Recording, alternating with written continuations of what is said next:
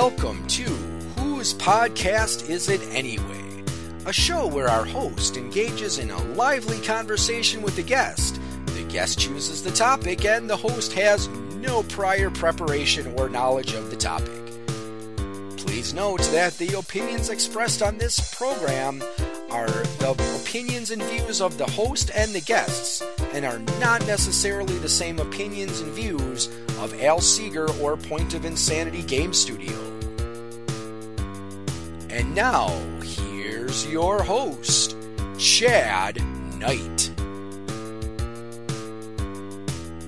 Good evening and welcome to Whose Podcast Is It Anyway? I'm your host, Chad Knight, and let's go ahead and get right into it tonight with Welcome to My Mind Mare. So I got a few things that I'm going to talk about here tonight. First is off of last week's episode, which was on politics. I'm going to say that it's the first day of fall here, or it just was a couple days ago, and the end of the politics season is in sight. That makes nobody in this country happier than me and 315 million of my closest friends. Everybody's going to be happy when this is over. We may not be happy with the outcome, but we'll be happy when it's over. Second, I'm going to talk about a couple different cons here. First one is Gamehole Con. From when this episode drops, it is going to be 20 days from that day until Gamehole starts. I'm kind of getting excited about it. It's the first time I've ever volunteered at a con as, an official volunteer. I've helped out with cons in the past, and as a lot of you know, if you're listening to this, I'm up to my armpits in EverCon. But Gamehole Con, I'm going to be there as an official volunteer. It kind of messed up my gaming that I was going to do, but I think it's worth it just to see how a different con works. So that's 20 days from today, the day that this drops, which should be October 14th. Let's see, what else? Oh, EverCon. EverCon from the day this drops will be 84 days away. So, make sure you get out there, look at evercon.org, get signed up as a volunteer, get signed up as a game master, get signed up to come. It's all open at this point, so go out there, get it done. The more people that pre-register, it gives us a better idea of how to make sure that everybody that comes is taken care of. So, that'll be great. So, we'll move right into This Week in History. This week I have Nikki Tiemann with me. She may pop up at some time, but this is the first time this has happened, and I think it's kind of cool. She has brought something for this day in history, so I will turn it over to her right now. We'll just do the history thing. We'll get into meeting you in a little bit here, but go ahead and give us your piece of history. Okay. So today is September 23rd when we're recording this. So a few years ago, actually a few days ago, September 19th, 1864 was the anniversary of Major Lemuel Abbott, who was serving in the Civil War. He was involved with the Vermont Volunteers. He was twice severely wounded that day. He lost 11 teeth. Both jaws were maimed. His upper lip badly mangled, a shell contusion of his chest, and that was at the Sheridan's Battle of Winchester. So, was it shrapnel, or was he shot, or don't you know? Or? I do not know. Okay. Yep. All right, so that's a little... Sounds pretty horrible, though, doesn't it? It doesn't sound like a good day at the office, that's for sure. No. All right. So, now, she read a piece of history from the day that we're recording. And I know in the past that's what I've done. I've taken the week that we're recording and I've said, okay, these are the history items from this week. But what I'm going to do starting with episode 9 tonight is I actually know when these episodes are going to drop. So I'm going to change that up a little bit. I'm going to actually do history that's equivalent or at the time that the episode drops. So history this week is going to be from October... I want to say it's like October 8th to October 14th. And as you all know, I do 3 different little bits. So let's just jump into these because one of them is a little bit on the long side, but we'll get going here. All right, so the first one, October 14th, 1947, Yeager breaks the sound barrier. U.S. Air Force Captain Chuck Yeager becomes the first person to fly faster than the speed of sound. Yeager, born in Mira, West Virginia in 1923, was a combat fighter during World War II and flew 64 missions over Europe. He shot down 13 German planes and was himself shot down over France. But he escaped capture with the assistance of the French underground. After the war, he was among several volunteers chosen to test fly the experimental X-1 rocket plane, built by the Bell Aircraft Company to explore the possibility of supersonic flight. For years, many aviators believed that man was not meant to fly faster than the speed of sound, theorizing that transonic drag rise would tear any aircraft apart. All that changed on October 14, 1947, when Yeager flew the X-1 over Rogers Dry Lake in Southern California. The X-1 was lifted to an altitude of 25,000 feet by a B-29 aircraft and then released through the bomb bay, rocketing to 40,000 feet and exceeding 662 miles per hour, the sound barrier at that altitude. The rocket plane, nicknamed Glamorous Glennis, was designed with thin, unswept wings with a streamlined fuselage modeled after a .50 caliber bullet. Because of the secrecy of the project, Bell and Yeager's achievement was not announced until June 1948. Yeager continued to serve as a test pilot, and in 1953 he flew 1,650 miles per hour in an X-1A rocket plane. He retired from the U.S. Air Force in 1975 with the rank of Brigadier General. Can you imagine a time when going faster than the speed of sound was not even really fathomable? No, not really. I mean, you talk about things like Lindbergh flew over the Atlantic long before supersonic. I mean, the amount of time that would take. Mm-hmm. I mean, my daughter just went to Germany not too long ago, and it still takes a decent amount of time to get across the Atlantic Ocean, but comparatively, I mean, I don't know. To me, that just seems a little crazy, but... Yeah. All right, into our second piece here, which is October 12th, 1492. Any idea what happened on October 12th, 1492? I'm guessing it has something to do with Columbus. It does. Okay. Columbus reaches the New World.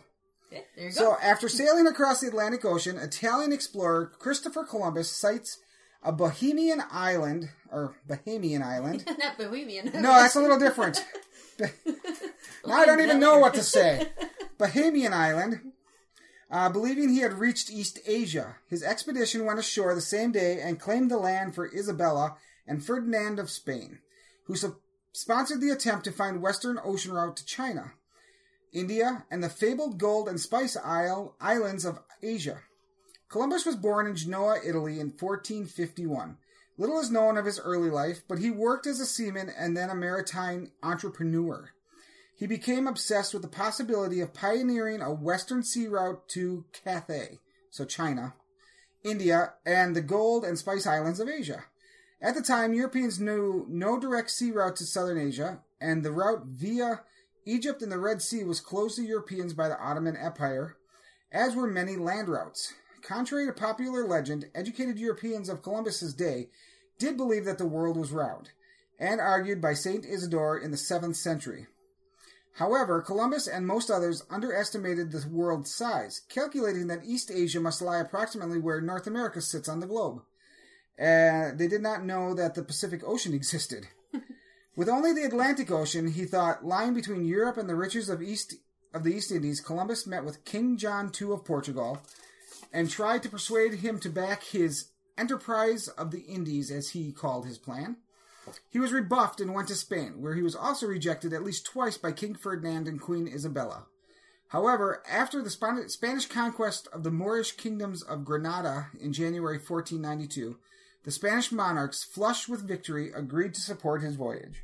On August 3, 1492, Columbus set sail from Palos, Spain, with 3 small ships, the Santa Maria, the Pinta, and the Nina. On October 12th, the expedition reached land, probably Whately Island in the Bahamas.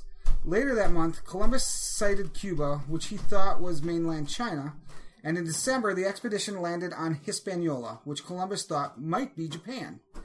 He established a small colony there with 39 of his men. The explorer returned to Spain with gold, spices, and Indian captives in March 1493, and was received with the highest honors by the Spanish court. He was the first European to explore the Americas since the Vikings set up colonies in Greenland and Newfoundland in the 10th century. During his lifetime, Columbus led a total of 4 expeditions to the New World, discovering various Caribbean islands, the Gulf of Mexico, and the South and Central American mainlands. But he never accomplished his original goal, a western ocean route to the great cities of Asia. Columbus died in Spain in 1506 without realizing the great scope of what he did achieve. He had discovered for Europe the New World, whose riches over the next century would help make Spain the wealthiest and most powerful nation on earth. So there you go. Yeah. He died not knowing what he had done. It was almost like he got distracted. It almost seems like, yeah. All right.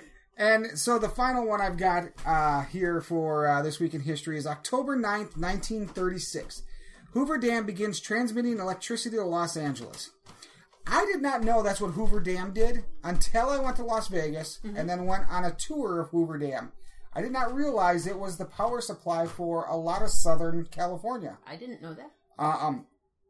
Now, not so much as it was back, originally. But so here we go. On this day in 1936, harnessing the power of the mighty Colorado River, Hoover Dam begins sending electricity over transmission lines spanning 266 miles of mountains and deserts to run the lights, radios, and stoves of Los Angeles. Initially named Boulder Dam, work on the dam was begun under President Herbert Hoover's administration, but completed as a public works project during the Roosevelt administration, which renamed it for Hoover. When it was finished in 1935, the towering concrete and steel plug was the tallest dam in the world and the powerful symbol of the new federal dedication to large-scale reclamation projects designed to water the arid West. In fact, the electricity generated deep in the bowels of Hoover Dam was only a secondary benefit. The central reason for the dam was the collection, preservation, and rational distribution of that most precious of all Western commodities, water. Under the guidance of the Federal Reclamation Bureau, Hoover Dam became one part of a much larger multi-purpose water development project that tamed the wild Colorado River for the use of the growing numbers of Western farmers, ranchers, and city dwellers. Water had once flowed freely to the ocean, now was impounded in the 115-mile-long Lake Mead. Massive aqueducts channeled millions of gallons of Colorado River water to California, where it continues to this day to flow from Los Angeles faucets and irrigate vast stretches of fertile cropland. With Hoover Dam, the federal government set out to demonstrate what the aridity of the region once called the Great American Desert needed be no serious obstacle to its full settlement and development. However, as rapidly growing western cities like Los Angeles, Las Vegas, and Phoenix today face increasing difficulties in obtaining the water they need, it remains to be seen if the Great American Desert might still dictate its own limits to western growth. All right, so now let's get officially into our guest tonight. So like I said before, and you've heard her voice already, we've got Nikki Tiemann. Now, my guess for Nikki last week was, well, it wasn't this eloquent last week, but it was crafting. I said she has all these little projects she likes to do, and when we're sitting downstairs at her place and we're gaming, she's always making something. But what the word I was looking for was crafting. Okay, what did you say instead? What I just said. She has all these little, all these little projects. But no, so crafting is what I was looking for. So, let's start out. Introduce yourself to everybody. Tell them what you do in the real world, because obviously this is not the real world. And then let us know if what I thought last week is what we're talking about tonight. So, go ahead. So I'm Nikki Tiemann. I'm married to Brian, who has done a previous podcast with Chad here. We have 2 daughters. In our spare time, we like to play games. We have a very extensive game collection. I believe it's over 900 games, including expansions. I do crafts, like Chad mentioned. We like to go to the cottage and do kayaking, fishing, things like that. Maybe not so much fishing. Don't like to take the fish off the hook, but don't like. See, I just catch them. Brian takes them. I love fishing, but I can't eat fish, so it's kind of a wasted motion for me. But I still tend to go out. I'll go fishing and I'll catch and release. I mean, if I catch something worth keeping, usually there's somebody along that'll eat it, but most of the time I don't catch anything. We throw everything back. Yeah. That's what I do with 99% of the fish I catch. Yeah, most of ours are too small anyway, but Let's see, what else? I sell drugs for a living. As a pharmacist. I was wondering what you were going to do with that, but okay. And I must say that the most interesting benefit of my current job is I get free use of the Rosetta Stone program. So I'm reteaching myself German for fun. Okay. So that's German for fun. Yeah. You know, German is one of those languages, and like I said, my daughter just went to Germany. She speaks German. She's been taking German classes for, well, this is her 6th year, so she's in German 6. Wow. And it just seems like they're angry all the time. Sounds like they're angry, and they like to spit a lot. Well, Brian is doing the French Rosetta program, which we purchased for our daughter who's not using it. Okay, And makes sense. She's in French class. Yeah. And he said that sometimes it won't understand him, so he has to use an outrageous French accent, and then it works. And so I found that sometimes it doesn't understand me when I'm doing German, so I do angry German voice, and then it works. See, but you gotta remember, my idea of what German sounded like came from Hogan's Heroes when I was a kid, you know? Yeah. You know, Colonel Klink, you know, and it was the worst German accent ever. Mm-hmm. But we didn't know any better. I mean, you know, so. Yep. All right, so, what are we talking about? Was I right with crafting? You were not right with crafting. Of course not.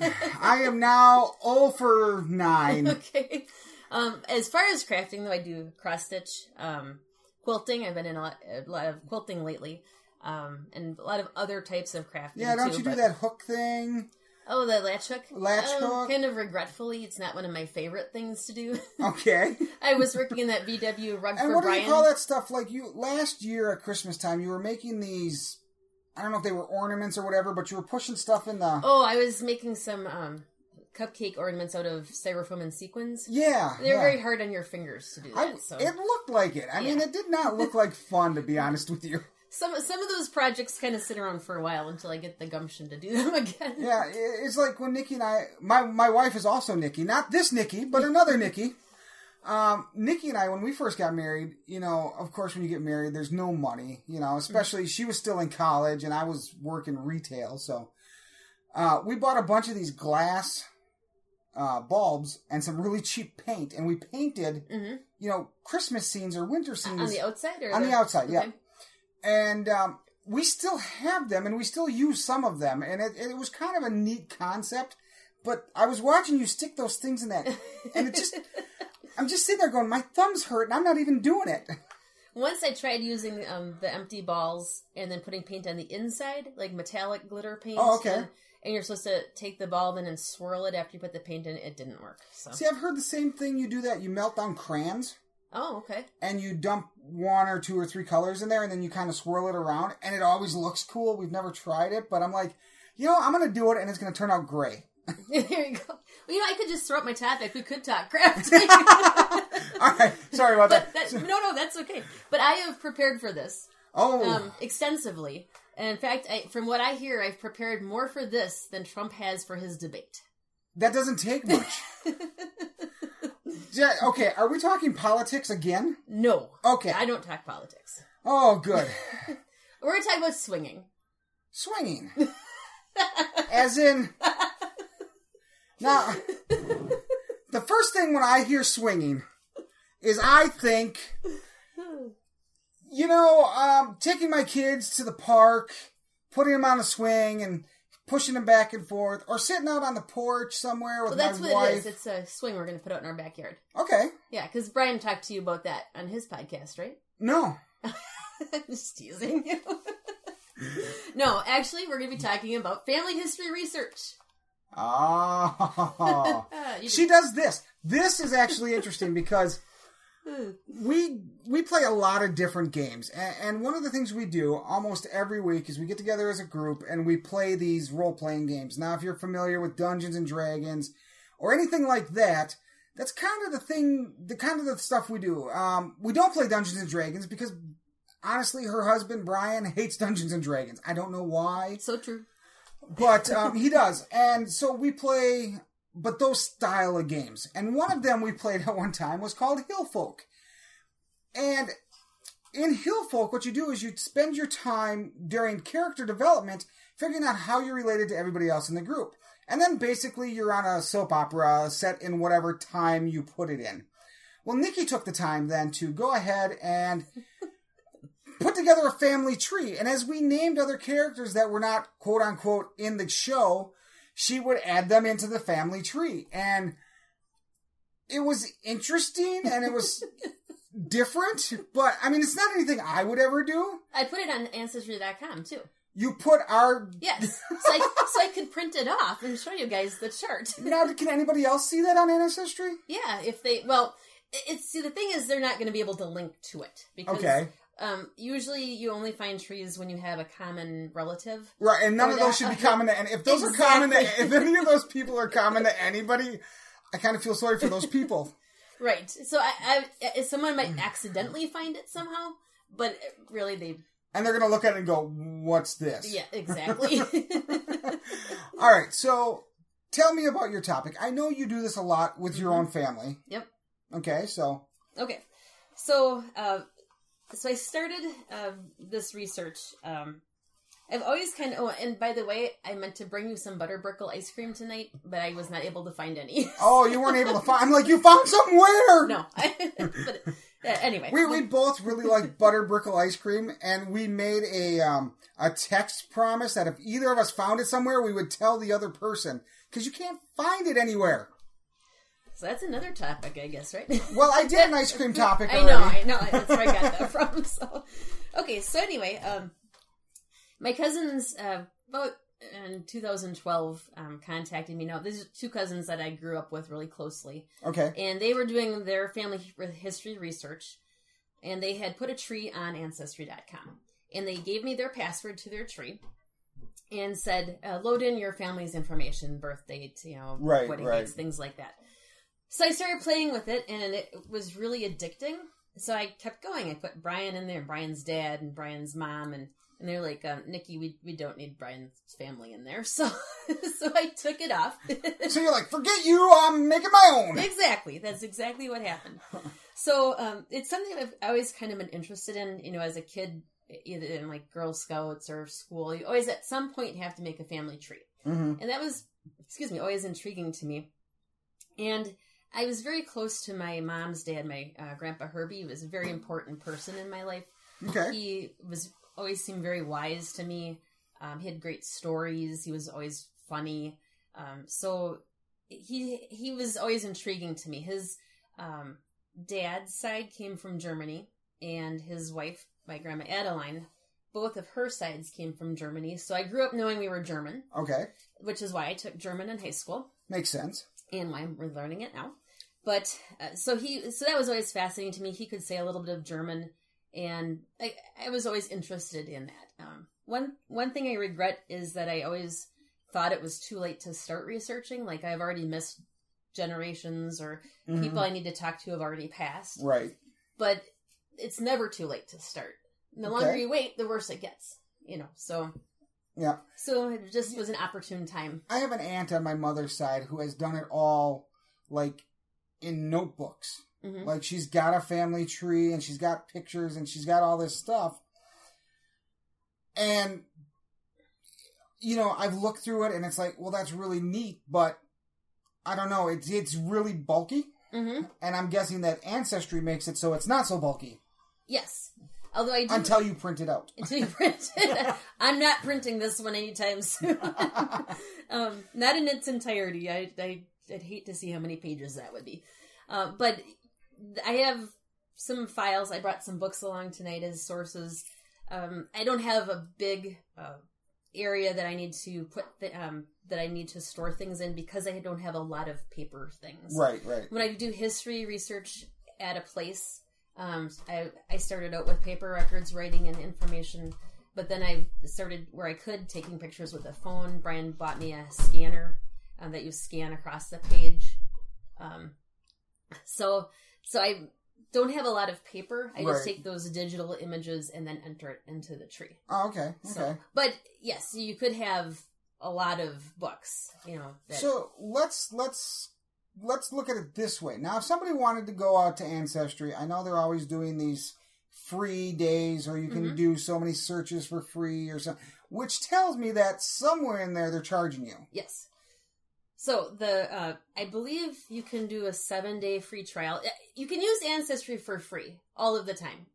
So you could start one. You could put your own Hill Folk tribe family on there. Oh boy, can I? You can. And the thing is, it'll give you hints. Well, not for your Hill Folk people because they don't really exist. Right. But it'll give you hints. And they'll tell you what the hint is, but they won't really let you look at the hint until you've paid. Okay. And I believe there's a 7-day free trial when you first sign up. Do they then just give you more than hints during that 7-day free trial? Well, you always get hints. The hints are the little leaf that pops up on the person. So you always get hints, but in the 7 days you can look at them, and if you don't pay after that, then they go away. They just become little leaves. They're still there as hints, and it will say, so and so born this day, but you can't go in and actually look at the physical document. So then I wish I knew off the top of my head how much it costs. It's every time I go to a hint that's a world hint. Right now I just have the USA version. Okay. It tells me I can sign up for 6 months. Regular price would be $150 for the world version, which is more. But they're willing to give to me for a discounted $99 for the 6 months. When I signed up the first time, and my thing expires in October, so I might do something a little different. But when I signed up the first time, I did the whole world thing. But I wasn't ready to research it. So I didn't have very many people popping up with world hints. Okay. So it was kind of a waste at the time. So I kind of knocked it back to just the USA stuff. But now there's many more people that I keep getting all these England, Germany, Canada hints. So I might go for that world one. Okay. What I have been doing in the past, though, because it's kind of a come and go kind of thing. Like I get really into it for a while, and then I don't. You get burnt out. You get burnt out, or it's summertime, or you're on vacation or whatever, and you kind of end up doing other things like quilting. Right. Right? So, I often find myself thinking, I should really be writing my newest thing that I'm going to do for D&D, but gosh damn it, I just want to quilt. Exactly. So I know how you feel. Yep. So what I've done in the past is when my subscription runs out, I let it expire, or I say no, right. I don't renew it, and then you wait a couple months or several weeks even, and then they'll send you emails for discounted pricing. Oh, okay. So you're playing the system. Yes, and I've done that over the last couple of years. Nothing wrong with that. I mean, obviously they know people are going to do that. Yeah. I mean, once it happens the first time, you may not do it the first or second time on purpose because, like, I don't want this to go away. I don't want to lose everything I've done. And you won't lose it. I was just going to ask you. Your tree is there. You can go in and add people. Right. You can enter anything you want to. It's just that you can't add their hints. You can see all the hints available for the people, but you can't read them. Right. So then, and then you're like, it expires, and then like 3 weeks, 4 weeks, 5 weeks later, they send you this email, and you're like, oh, hey. And the next time comes around, because I've done stuff like that too, and you're just like, I'm just going to let it go. And then 5 weeks later, you're like, okay. So, they've got to know that happens. Do. Yeah, I mean, they do. So that just tells me that they're charging you too much the first time around, and you might as well wait for the discounted price. Yep, very true. And there's other sites that you can do it for free, but being that that's the one I started on, it seems to work really well. I know my way around it really well.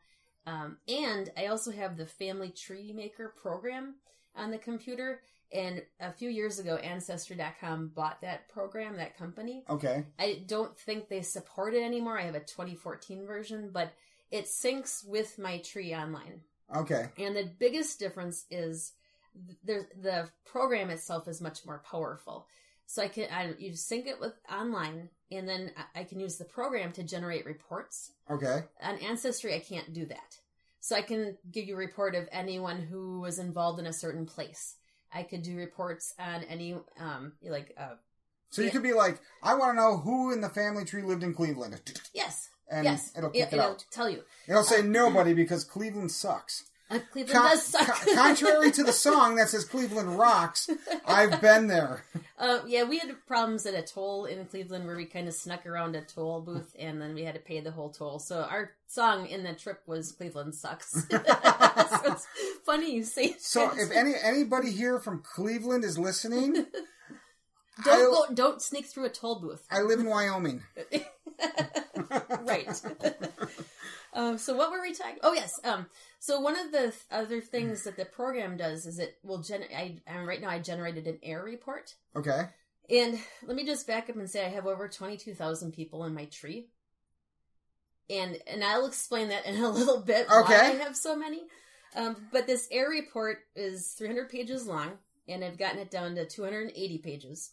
And it basically, I have it set just to find major errors. So that would be missing birth dates, missing marriages, duplicate people. It'll tell you, like, hey, this person might be in your tree twice. It'll tell you if someone was born before their parents were 13. So obviously you have a date wrong or you have the wrong person. Okay. And it will tell you if you have someone in your tree that somehow got unattached. And that happens, like you delete, this person's wrong, so you delete them. And then you lose this branch of the tree? Exactly. Yep. Okay. So now, how does it do with things like people that are adopted? And I ask this because my dad was adopted. Now, he was adopted when he was 2 by my grandpa. Mm-hmm. But my grandmother is his birth mother.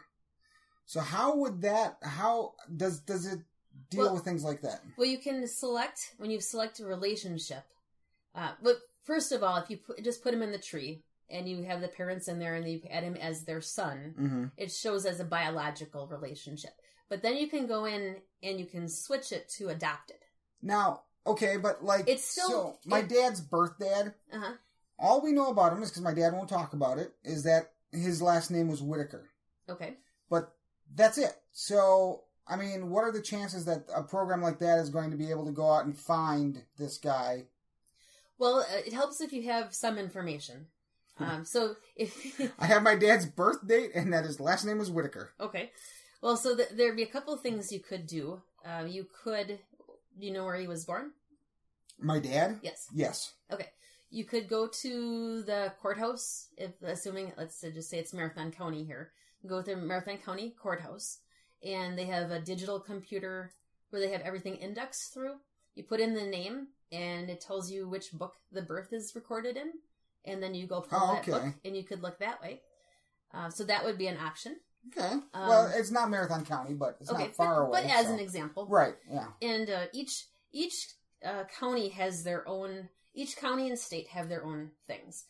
For example, Brian, when he went to Gen Con in Indiana, he did some research because his family came through Indiana. Okay. And he went to the courthouse, Pulaski County. I think they pronounce it Pulaski there. And they're like, those records are all at the library. Go help yourself. So he went to the library and he could just copy them and take pictures and everything. But in Wisconsin, we have to go to the courthouse and you fill out a form. I think you have to show an ID. You have to write down names you're researching. I always put 3 down and then I just researched whatever I wanted to, You can't have any pens because they don't want you marking in the books. That makes sense. You have to use pencils. You cannot have any recording devices. In Wausau here at the Marathon County, they will let you take your person, but you can't pull your phone out. Because you can take a picture of something. So why don't they want you to take a picture?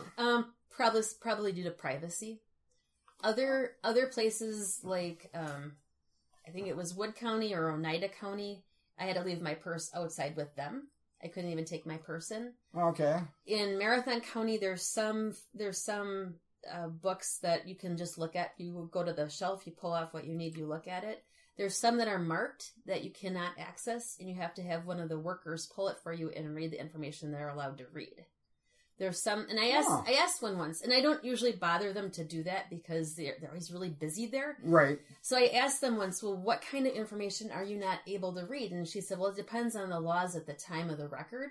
And she said, for example, on a birth record, if it lists, there might be a case where it says the mother had 3 previous children, and that might have been restricted at the time. Restricted information. So even if, let's say it was 1919 and it was illegal for you to know that this mother had given birth before, mm-hmm. that law still is in effect? Correct. Today? As far as I understand it, yes. Okay, yeah. Okay. So, and if you look through the books, what they record changes, through the mm-hmm. years. And then in Oneida County, I was not able to pull any books off the shelf myself. The woman had to pull them all off for me and then read to me the information. That had to be a long afternoon. I only asked her for 4 after I realized that. And Brian and the girls were at Walmart or Menards in Rhinelander or something, so I didn't want to keep them waiting. Right. But so anyway, so there just a couple different things from place to place, how they're handled a little differently. Okay. But that's a good place to start with your research too. If you know some names, you can go there, research those names, and find those books. Yeah, because that's one of those things I've talked to aunts and uncles on the lowdown, and nobody talks about it. So I don't know. Well, you could. We can try this later too. We can pop a name in there that you know, and we can see if any hints come up. The more information you have, the more hints it'll give you. Sometimes you might have to go and purposely search specific records for hints. Right. But usually, if you put a name and if you have a date, then it sounds like an awful lot of work. Not really. Well, yes and no. I love. Well, as you know, with our game collection, I have kind of a collect them all mentality. Right. So when I start finding people, I can't just ignore them. I have to put them in. That's why you have 22,000 people in your family tree. Well, we'll get back to that. Okay. But I also love like typing and data entry.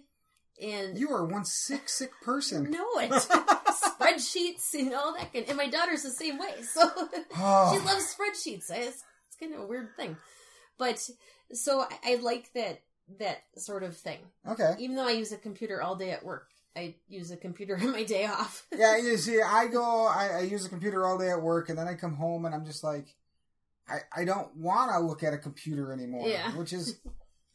And then there's my wife who's like, she's never off a computer or her phone or something. And she actually, I'm going to digress here for a second, but she actually downloaded this app to get her to try to train herself not to be on the phone so much. So what it does is you open this app and you plant a seed. Yep, my daughter has that one too. Oh, okay. And then depending on how, and it's a tree. And if you use your phone before the tree's done growing, you kill the tree. Yeah.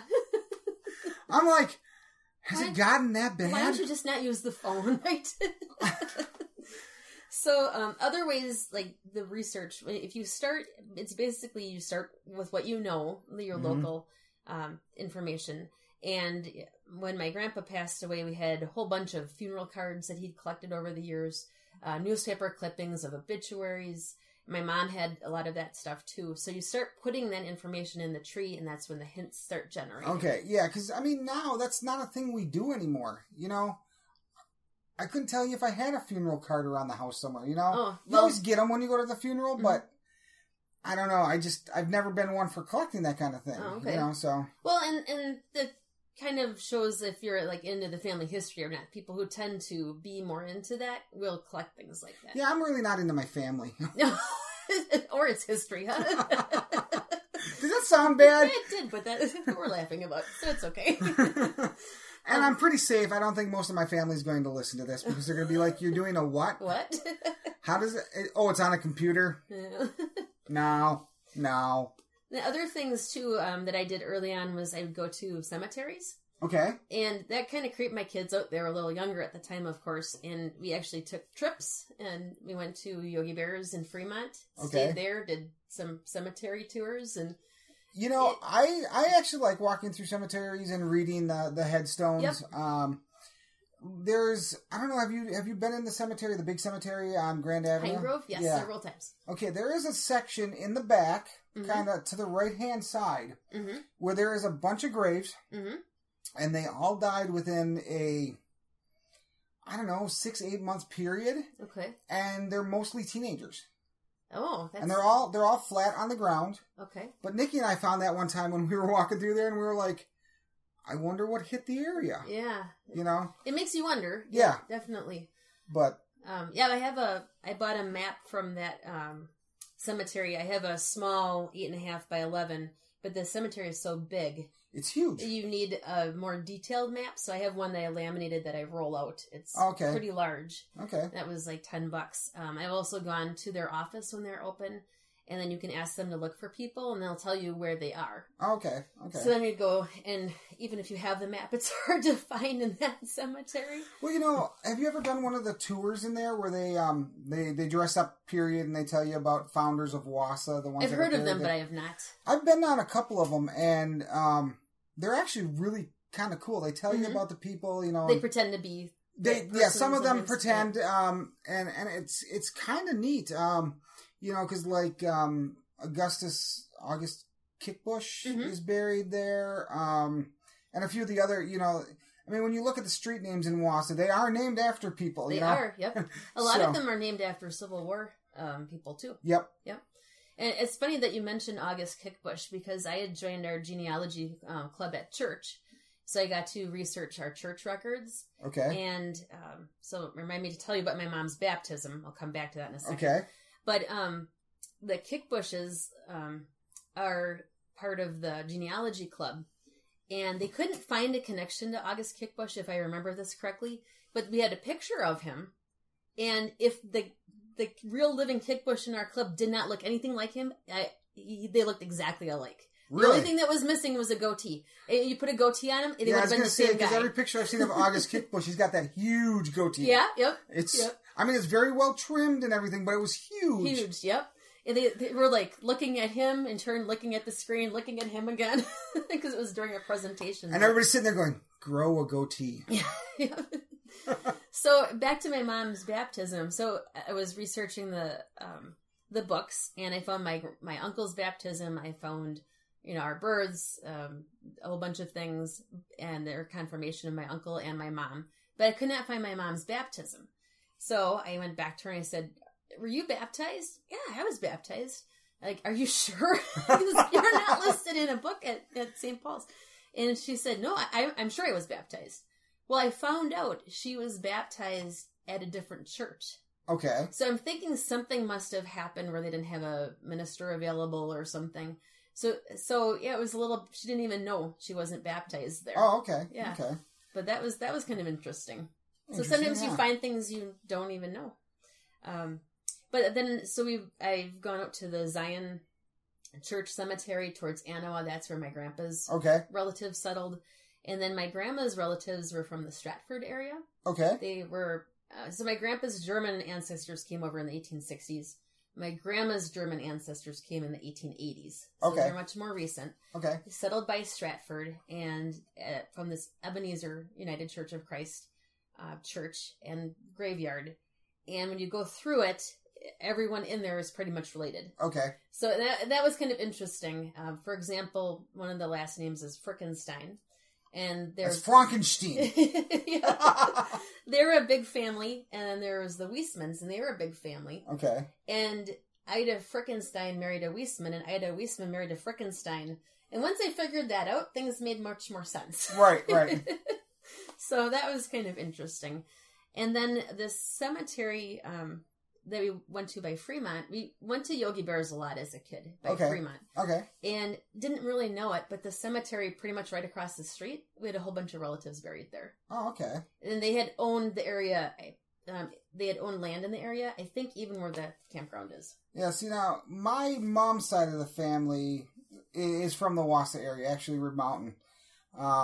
My grandpa owned, I don't know, it was a nice stretch out on a KK. Okay. You know, there's that area where there's a small neighborhood, and there's that big fancy house across the street. Mm-hmm. Right beyond that, all the way out to Astor Road, he owned all of that.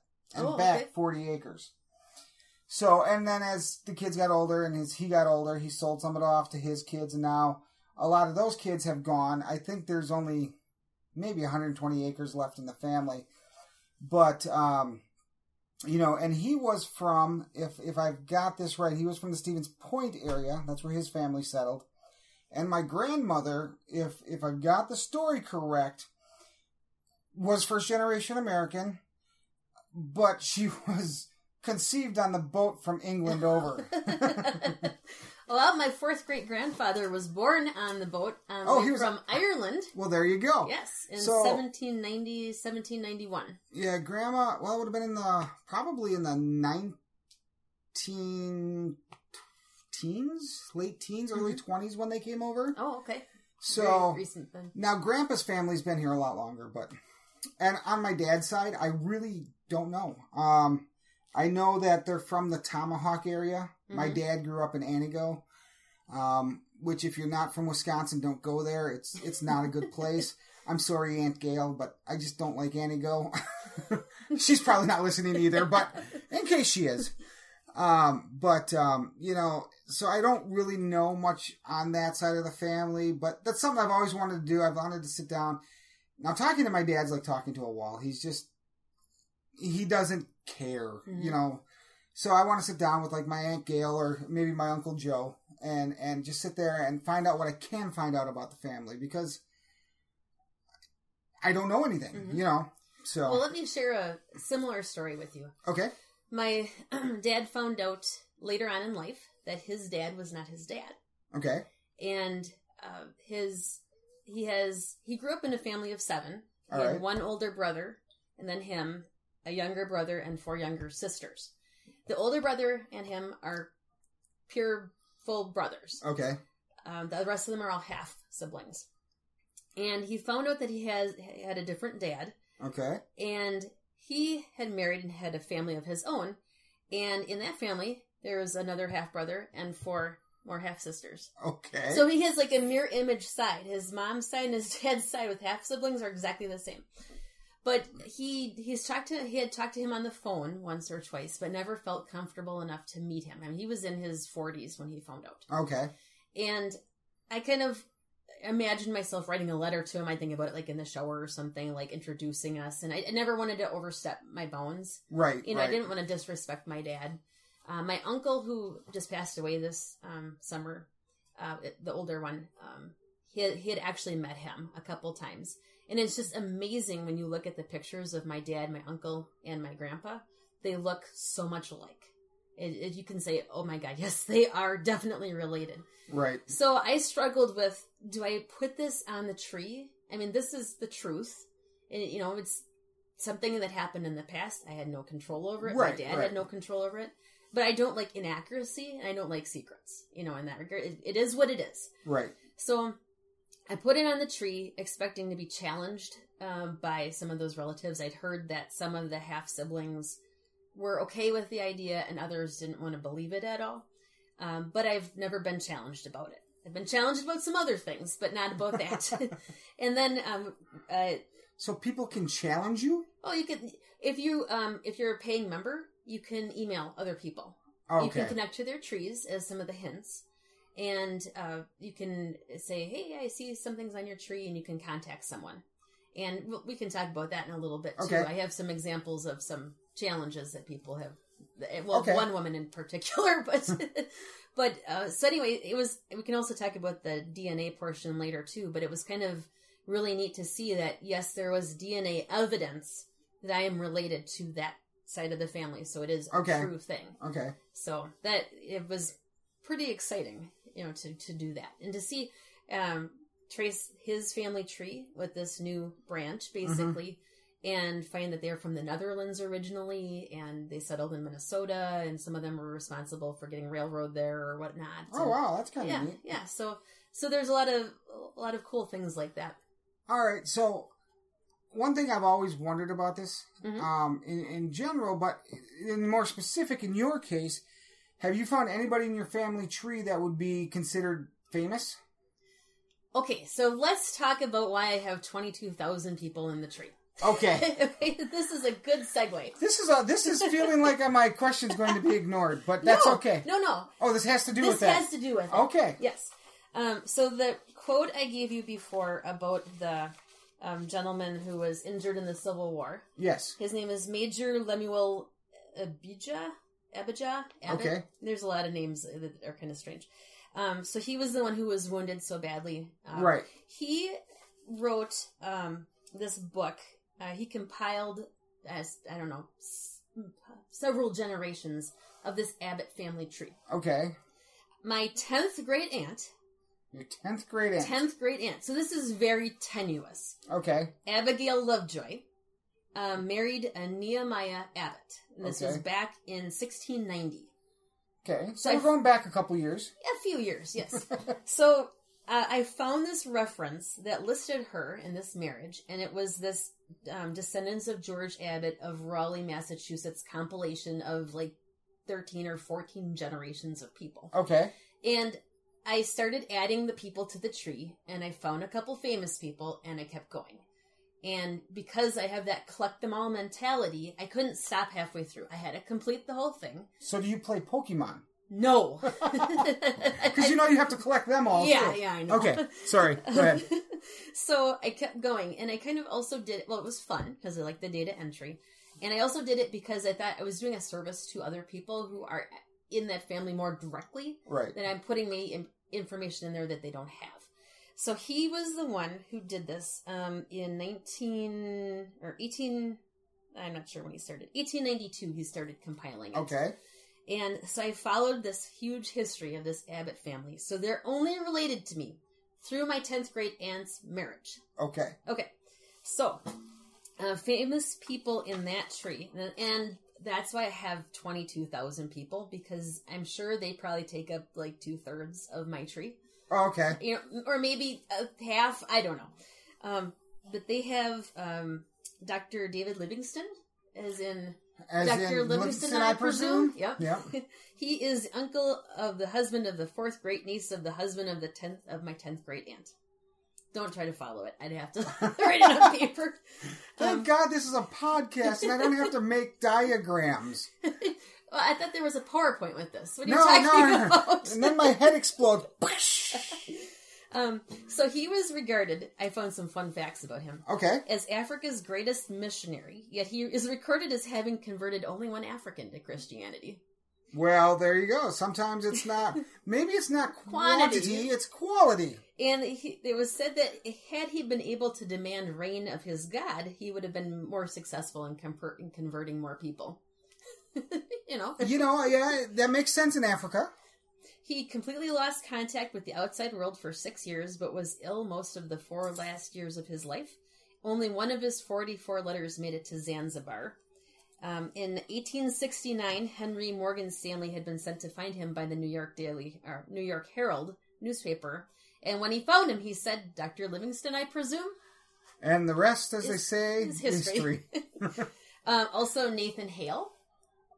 As in the soldier and spy for the Continental Army. Yeah, yep. okay. And he said, "I only regret that I have but one life to live for my country."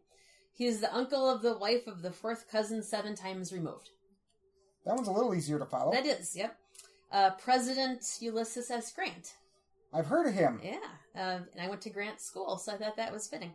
3rd great nephew of the wife of the 1st cousin 10 times removed. President Rutherford B. Hayes. Okay. And then one of the few men, and I couldn't go back and find him because when you have a tree so big, it's hard to find people when you're trying to. One of the few men accused in the Salem witch trials. Oh, okay. Is in the tree. Noah Webster of the dictionary. Of the dictionary fame. All right. He, and this was interesting. He was very anti-British, and he was a teacher, and he didn't like the fact that they were using the British textbooks to teach the kids. So he came up with his own, based on New England pronunciation and spelling. And they were used for like 100 years. So that's why our language is spelled differently than British. Oh, okay. That makes sense. Yeah. And then in 1807, he began writing an American dictionary of the English language, which reformed the language, making it closer to the New England roots. Right. And he wrote that with some chick named Miriam, right? Good question. No, I think it was a guy with the last name Miriam. Yeah. The guy that founded Appleton, Wisconsin, and the Lawrence University in Appleton. Bob Appleton? He's in the tree also. Okay. Actually, I think Appleton was his wife's maiden name, if I remember it correctly. Oh, really? Mm-hmm. Okay. And then I found this one very recently. George Francis Abbott. Do you know who he is? No. He won a Tony and a Pulitzer. He was the one who did All Quiet on the Western Front, and A Funny Thing Happened on the Way to the Forum. Oh, okay. Yep. And then more closely in my trees, more specifically, so forget all these Abbott people. Okay, no more Abbotts. No more Abbotts. I found a Civil War soldier. And I guess one of the reasons I kind of wanted to keep going with the Abbott side was because there was a lot more Revolutionary War history, Civil War history. Right. I wasn't getting that from 1860 and 1880 German immigrants. Right, because well, for one, they settled in Wisconsin, which was really far removed from the Civil War. Right. Yeah. I mean, we did send some regiments, but nothing happened here. Right. Yeah. So, but there was one relative, and I couldn't find him to prepare for this, but I found him a couple weeks ago. Did you see the movie Cold Mountain? No. Okay. So in the beginning of Cold Mountain, there's a battle. It's based on a real battle in the Civil War. Okay. Where they blow up a mine. I believe the Unions blow up a mine the Confederates are in. Okay. But one of my relatives was in that battle. Okay. And survived. So that was interesting. On the Union side, I'm assuming? I believe so, yeah. I haven't really found any Confederacy. The Abbott family has some people that were kind of from the Virginia area, and some of them went south. But for the most part, anyone in my tree is like northern half. Well, the thing with the Civil War, too, was that the country really didn't look at itself as a whole. It was all these different members of a group. Like, you were more committed to your state in most cases than you were to the North or the South. That's true. Which is why Robert E. Lee, who was offered the Union to be the head of the Union Army before he told Lincoln to pound it, and he went to the South because he was a Virginian, and Virginia went to the South. So in his mind, it was more about Virginia than it was about the United States as a whole. And I believe he was a West Point grad, too. He was. Yep. I read, to help me understand how these regiments and everything worked, I did read Civil War for Dummies. Oh, okay. So, yeah. They have a Civil War for Dummies, huh? Yes, it's very interesting. And then this is my most exciting famous person in my tree. This is my 6th great aunt. Okay. So this is more direct. 6th grade aunt. Yes. So, what does that really mean? Okay, so I always get confused. What's the difference between a first cousin, a second cousin, a third cousin, and a cousin removed? Okay, so for example, my cousin Kristen is my first cousin. Right. I get first cousins. I didn't get second cousins because they're the kids of your first cousins. Not quite. So my daughter, you're close. My daughter Vanessa. Yep. Kristen has her son Alex. Yep. They're second cousins. Okay. Because if you put people on a page and put them on the same level, they're second cousins. Okay. Alex would be my first cousin once removed. Okay, he's the son of my first cousin. Okay. Yes. So when you have a cousin or a great aunt 6 times removed, that means it is... Well, you don't say it that way. It's just your 6th great aunt. So if you go up like 6 steps of grandparents, it'd be one of their siblings. Or 5 steps. Okay, so it's 5 generations back. Yeah. Okay. Okay. That's that what I needed sense? to know. Okay. Yep. Okay. So let me read to you this. This lady is. This is pretty exciting. Now, I must say that I saw somewhere where there's they believe this might not be the right person because in colonial America, record keeping it's actually better than you think it would be, but it still gets confusing because names are repeated and maiden names of women get dropped and lost very easily at the time.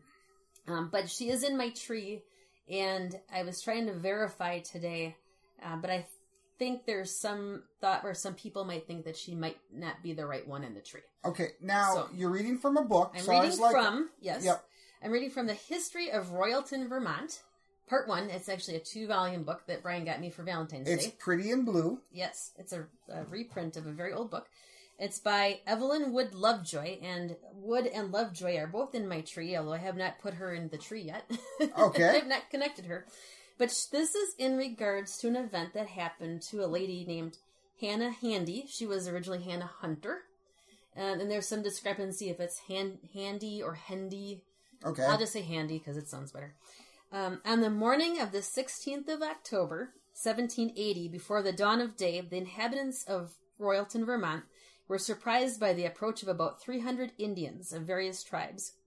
The tribes were led by the Caughnawaga tribe and had left Canada, intending to destroy Newbury, a town in the eastern part of Vermont or Connecticut on the Connecticut River. A British lieutenant by the name of Horton was their chief commander, and one Lamotte, a Frenchman, was his second.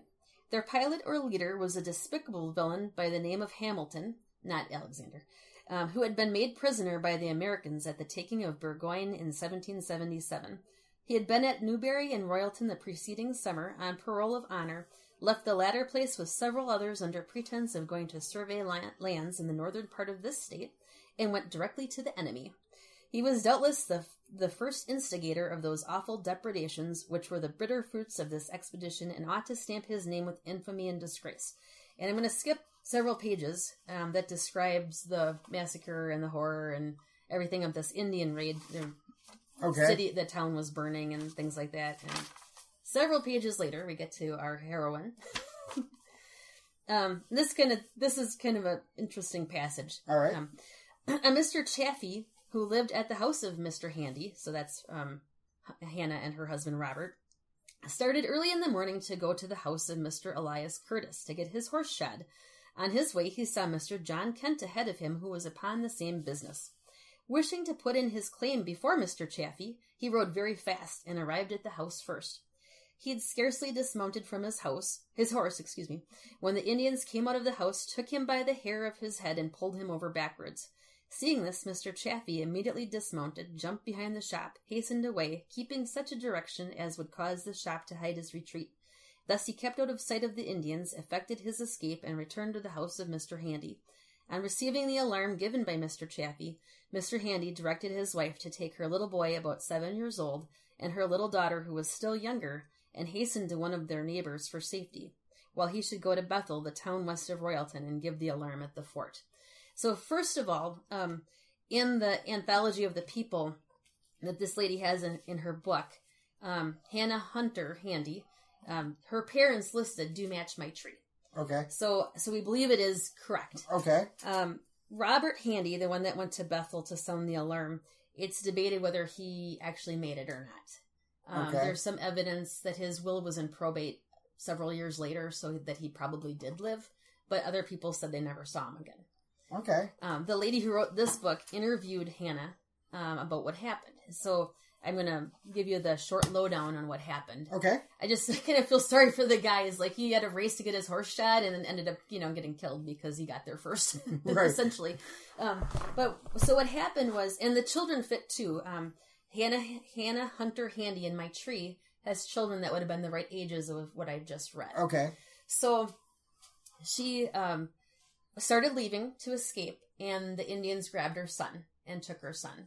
And she started going away and then thought, no, I'm not going to turn and run. And she went to pursue them. She found the head British guy that was in charge of these troops, and she begged him to let her son go. Her son hasn't actually gotten back to camp yet. The Indians still had him. Okay.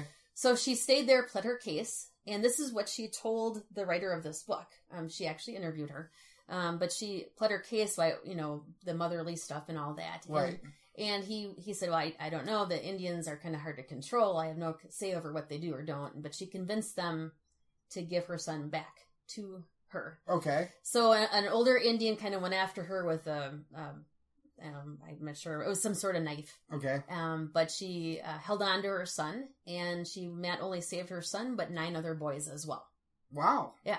So there is a monument in Royalton, Vermont, dedicated to her. Nice. Yeah. So that's much closer than those Abbott people, but right. But and it's a really neat story, and she's definitely a heroine. Mm-hmm. I mean, she may not be lauded in a way that some other historical figures are, but that's a really cool story, and it's a really cool thing to have in your history. And that's what's so neat to find when I find these stories. That's what makes it really exciting and makes you want to keep going. Right. And I'll like find something really interesting and like, oh my goodness.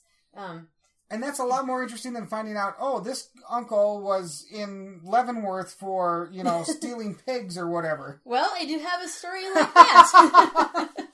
Well, with history, I'm sure every family does. And I found this story not too long ago, and this is my grandma's cousin.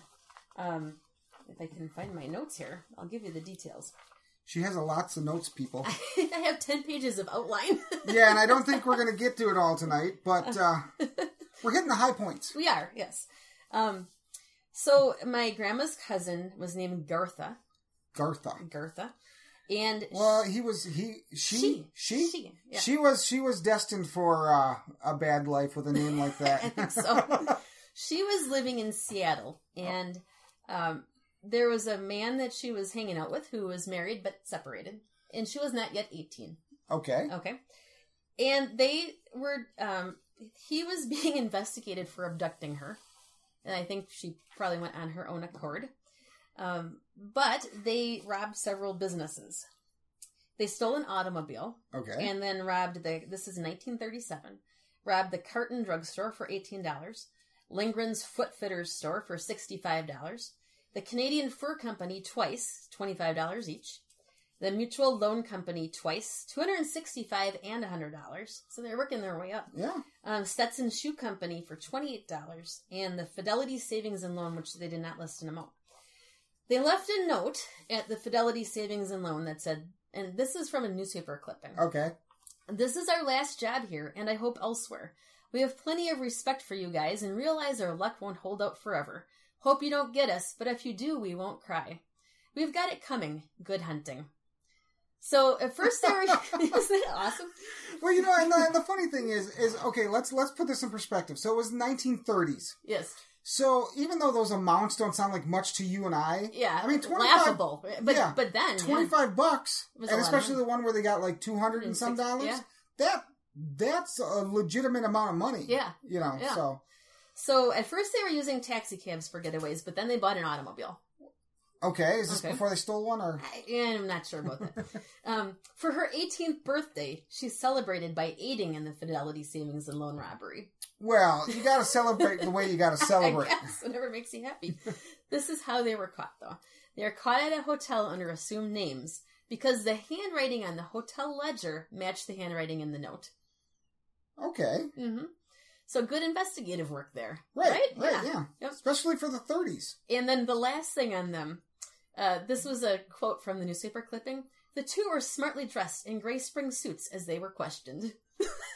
Spring gray. Spring gray. Those don't seem like words that should go together, really. I mean, but okay. All right. Well, I think we're at that point where, is there any other highlights or big things that you wanted to talk about? Let me just take a look at my notes here really quick. I think I've hit most of the things. I was going to talk about censuses and how those worked. So the censuses have come up as hints in Ancestry. Okay. And they list, every 10 years they do one, and they list... or sometimes you get stuff in the mail, and then you have to go fill out a survey, because if you don't, they send you a letter that says, if you don't fill this out by this day, we can fine you. Right.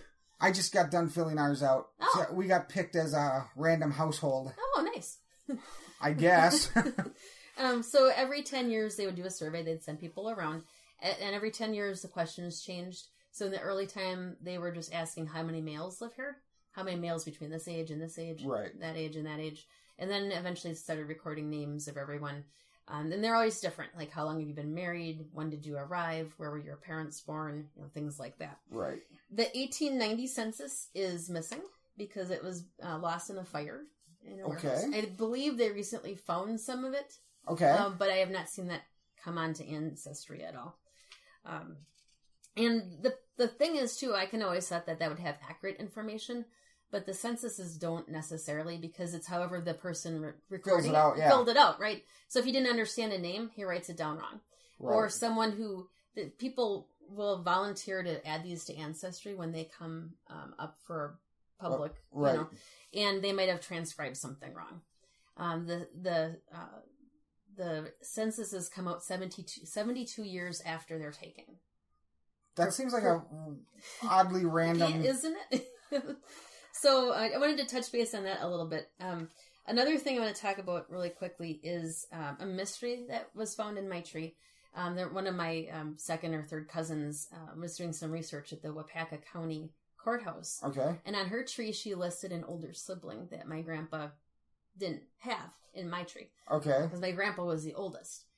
Turns out that his mom had a baby. There's no dad listed on the birth certificate.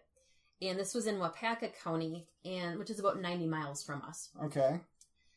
So I questioned her about it, and she said, no, I found this evidence. And she said, in the death records in Marathon County, where I live. So I went to the Marathon County, and I looked her up, and there's a death record. But the mom's not listed as the mom. Her parents were listed as the parents. So it brings up a lot of questions. Who was the dad? Was it the same as the rest of the children that she eventually married? Was it a rape or, something like that? The girl died at 16 months old. And it says she's buried in Fenwood, which is west of Wausau. Right. Which there's no connection to Fenwood. So why would it say that? So I've searched Pine Grove Cemetery in Wausau. I've called First Presbyterian Church and had them search their records for a baby girl about that time for a funeral. They didn't have anything. Okay. And I did that because that's where Nettie eventually was buried through in the 60s, was that church. Okay. And then we went down to the Fremont area and checked the cemeteries down there because that's where her family was originally from. And I could not find any headstones. So I don't know where she's buried. I don't even know her name. Because you can't take pictures of the records. It looks to me like a capital E, like a Suvian. Never heard that name before. No. I've researched it, thinking was it some old Greek name or something? And I can't find anything. The state documents has her listed as Genevieve. So that's what I call her. Okay. It doesn't look like a G. So that's a mystery. So I've done a lot of research. Can't find anything out about it. Interesting. That's the kind of... Could it be a mistaken identity kind of thing? Same name kind of thing? No. Okay. No. And the other mystery is my grandpa's uncle in the same family went missing from Wausau in 1936. Oh, okay. I think I found him in the 1940 census in Missouri, because the rumor was that he just left. But his birth date's off by a year or two, so maybe someone reported it incorrectly. Maybe he lied so he couldn't be found. Right. I'm not sure about that. So that's, so you come up with kind of some of those things too. Yeah, I'm sure with all the years of history, how far back have you gotten that you know is correct? That I know is correct, I would say it's the 1700s. 1700s? Yeah. So even in that, 1700s to today, that's 300 years. That's a lot of time. Mm-hmm.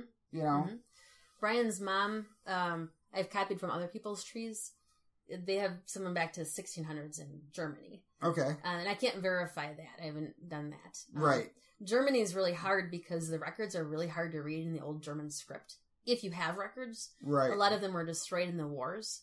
And Germany was good at those. Yeah. Well, bombings and that way. And my grandpa's from the Pomeranian area, which is goes back and forth between Germany and Poland. Okay. So they have duplicate names for the same cities. And there's a group from the Wausau area that has traveled over there to do their research. The cemeteries there were taken out by Russian tanks. So there's no cemeteries to, look at. So you kind of run into some blocks like that. Okay. Yep. All right. So I think we're at that point where we're going to call this a wrap and move on to the next thing. So up next is what I do all the time. It's a teaser. Next week is a milestone for us. Next week is episode 10. And our guest is going to be a gentleman by the name of Rick Amelsey. I've known Rick forever. I've known Rick since college, which puts it at 20 years ago at least. Now, oh my God, it has been that long. Yeah. Wow. Which is about how long I've known you, too. Well, yeah, unless you knew me from... Wait, when did you graduate from? 94. Yeah, so we would have had a little overlap. We did have a little overlap, and I met Brian in 94 because... Did I ever tell you how Brian and I met? I don't know. Or at least the way I remember Brian and I meeting? Oh, I'm not sure. Okay, we've already went long this week, so a little bit longer is not going to hurt anybody. And this is kind of an interesting story. So... In 94, that fall, I started at UWMC, and Brian was going there already. And I was sitting down in the student union, and Brian walks up, plops down in the chair across from me, and goes, "I know you." And I'm like, who are you talking to, And he's like, "Yeah." He goes, "You went to West, didn't you?" And I'm like, "Yeah." And he's like, "Brian Tiemann." And I'm like, "Excellent. Good job." So anyway, he seems to think, or at least he knew who I was in high school. And I think a lot of people did because I did theater. I was in every show in high school, I think. And so that's how Brian and I started meet. That's how we met. And he worked in the union, so we got talking. And then, one thing led to the next thing, led to us watching Deliverance one night, which is a whole nother story. And that's a podcast I don't want to be part of. That's a podcast I don't want to be part of. But anyway, so that's how I met Brian. He just, he just kind of plopped down. He's like, I know you. And I'm like, oh! Because I was not the lovable person I am today. I was a lot more introverted. I was a lot more unsure of myself than I am now. So I blame Brian for that. Not for the unsure part, but for what I've become today. Okay. So anyway, back to Rick. Rick was part of that same group at college, and Brian was the reason I started role-playing. So, a lot of my habits to these days, they are Brian's fault. Oh, yeah. Okay, I'll buy that.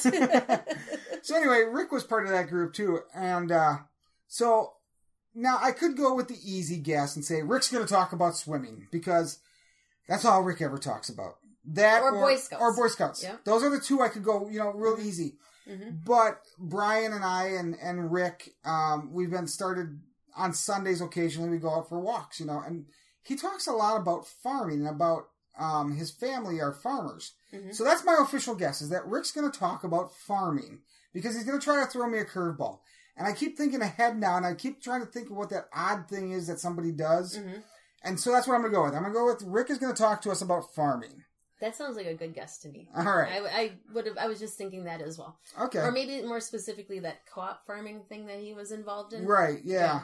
So, all right. He also does hunting too, so. Yeah. And I'm not a hunter. I did for a while. I went deer hunting for like 7 years. I shot at one deer and I missed. So, that's about it, folks. That's about where it ends. But anyway, next up, we got that whole email thing, and I said I would hopefully have the first email to talk about by episode 10. However, just a day ago, I got my first email. Ooh. It was junk mail. Oh. Well, you can read it though. Well, I could, except it was one of those junk mails where it's just got a web address you're supposed to click on. So I didn't click on it because, I like my computer. Yeah. So I did get an email. However, it's not one I can read to you guys. So send your emails. Send them to me. I will read them and say your name on the air, and maybe you'll get famous. You could promise some pizza. Or Butterbrickle ice cream if you can find it. I promise you can have Butterbrickle ice cream if you can find it.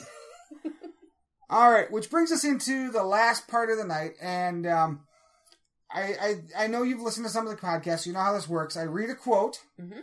and then you try to guess who said quote. Said quote. Yes, I was saying that right. All right. So here we go. All right. People ask how a Jewish kid from the Bronx I'm sorry, I read that wrong. Okay. People ask, how can a Jewish kid from the Bronx do preppy clothes? Does it have to do with class and money? It has to do with dreams. Wow. So that makes me think of someone Jewish. And that's probably a good guess. I'm gonna throw out Mel Brooks because that's probably not something he would have said. So we'll toss him.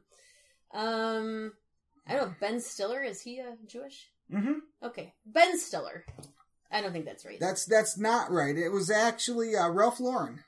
Oh, really? Yeah. He's Jewish? Yeah, I guess. I would have never guessed it, but so Ralph Lauren, who is obviously a clothing designer, does the Polo line, I believe it's called. I think so. Yeah. It's all clothes that are too expensive for me. Mm-hmm. So if you're listening, Ralph, lower your price point.